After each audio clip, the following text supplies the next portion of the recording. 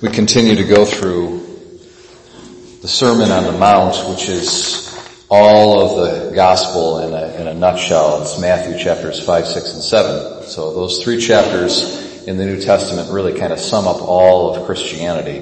They're very, very challenging. Jesus doesn't mince words. He tells it like it is. And at the heart of it all is the virtue of charity, of love.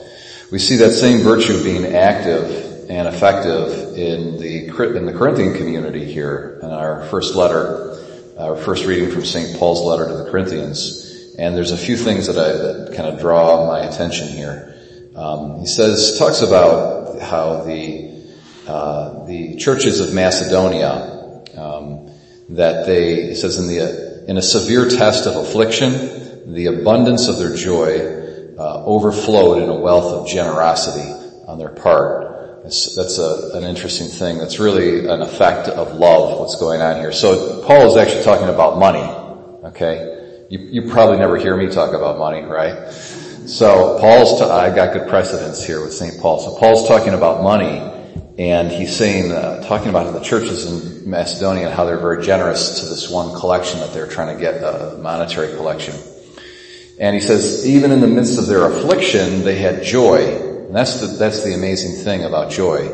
I'm getting ready right now. I'm going to speak in Lyons. There's a interfaith baccalaureate service that we're going to be doing.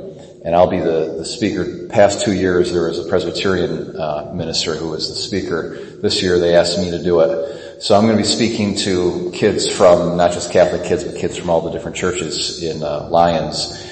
And one of the things that I'm going to be speaking about to them is the difference between pleasure and joy, and how pleasure is mutually exclusive with pain. Okay, you can't be in pain and enjoy it at the same time unless you're kind of a sicko, you got some kind of psychological problem or whatever, But what's amazing about joy is that you can actually be in affliction and suffering, and yet you can be joyful, because joy is a spiritual reality. It's above our senses and our body, and pain and pleasure really are kind of the lower part of our animal self.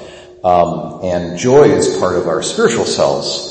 And you should really navigate your life according to joy and not according to pleasure, because pleasure can be okay in good measure, but you can overdo it. It can get you into trouble, so forth and so on. Drug addictions, of course, people will destroy their whole lives for the pleasure of this particular hit or whatever that they want, and of course, Lyons is torn apart by drug use, as is all the rest of America.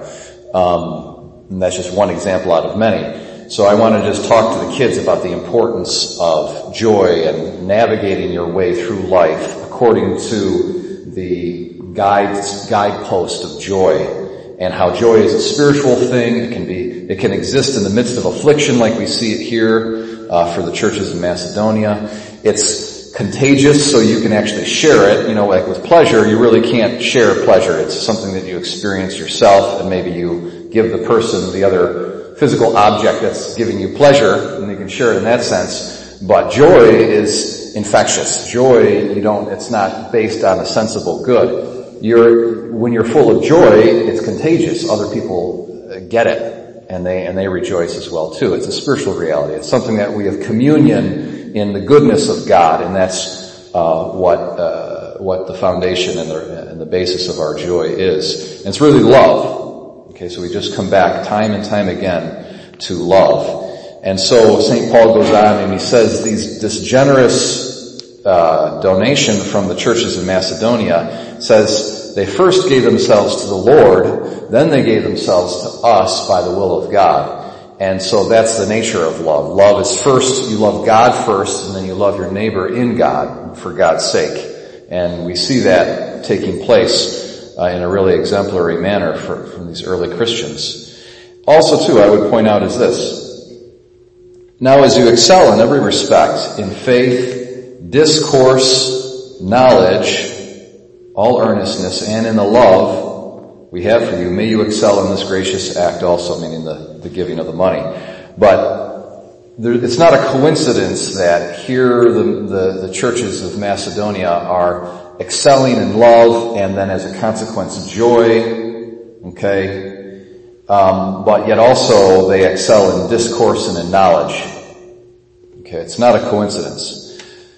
You can't love what you don't know. And that's why education is so important. And education, our minds are spiritual, and education is a spiritual thing. You learn about God from the Word of God and from sound catechesis, then you love God. You can't love what you don't know. So knowledge and their ability to speak, it says discourse, they can talk about their faith. They can talk about God. So that's not a coincidence that they excel in knowledge and in love. The two are related to each other. So for us, my brothers and sisters today, just encourage us to remember these truths, to take our faith, take ownership in our faith, educate ourselves, seek out opportunities for education. Thereby our love will grow and our joy will as well.